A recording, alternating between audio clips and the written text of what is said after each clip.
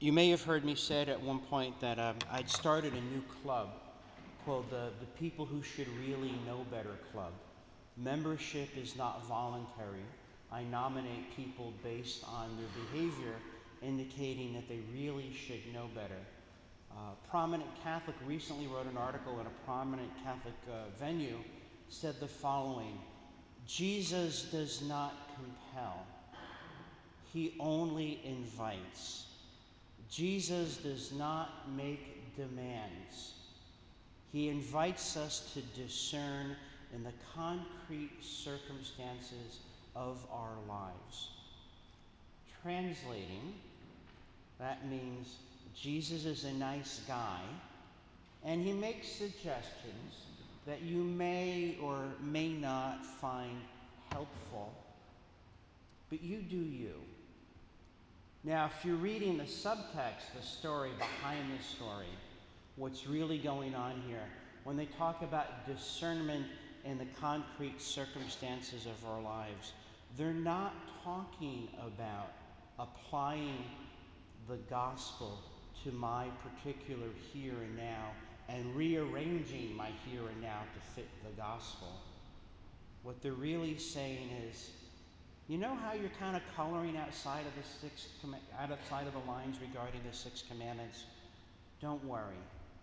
You do you. Well, let's think about this for a moment.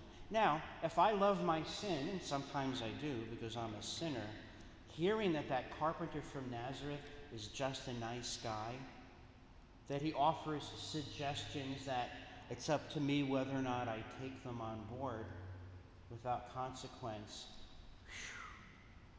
then my sin is intact. And if I love my sin, that's good news. And then I'm really glad to hear that the carpenter from Nazareth is just a nice guy. But if I love my sin, and then I hear this: do not think that I have come to bring peace upon the earth. I have come to bring not peace, but the sword. Well, wait a minute. When Jesus finished giving these commands to his 12 disciples, not his suggestions, not his invitations, not his opportunities to discern in light of the concrete circumstances of your life, I've come to set man against father, daughter against mother. Whoever loves father or mother more than me is not worthy of me. Who loves son or daughter more than me is not worthy of me. Who does not take up his cross and follow me is not worthy of me. That sounds pretty commanding, doesn't it? That doesn't sound invitational or discerning at all. Now, we are all free to decide, hey, that guy from Nazareth, he's crazy. Or, hey, that guy from Nazareth, he's a deceiver. Or, that carpenter from Nazareth, he is the only begotten Son of the Father. He is the Logos. He is the Christ of God. He himself is the way, the truth, and the life.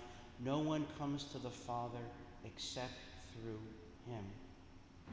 In which case, I, as a sinner, if I desire heaven, must conform myself to his will, to his mind, and to his heart. We are free to accept or reject the Christ of God. That is our glory and that is our peril. We are free to say yes or no to God. We are not free to distort the Christ of God. Christ commands. Christ compels. Christ reigns because he is king and he is conqueror. We are either his glad sons and daughters of the one true Father, adopted through his blood, or we may reject him, but we may not reduce the Christ of God to a puppet or a mascot. There are people who really should know better. Apparently they don't. Let's avoid them. Let's not listen to them, but instead go to the Word of God. St. Paul said the Word of God pierces the heart. It is sharper than any two-edged sword. That is what we need in our time. May God's holy name be praised now and forever. Amen.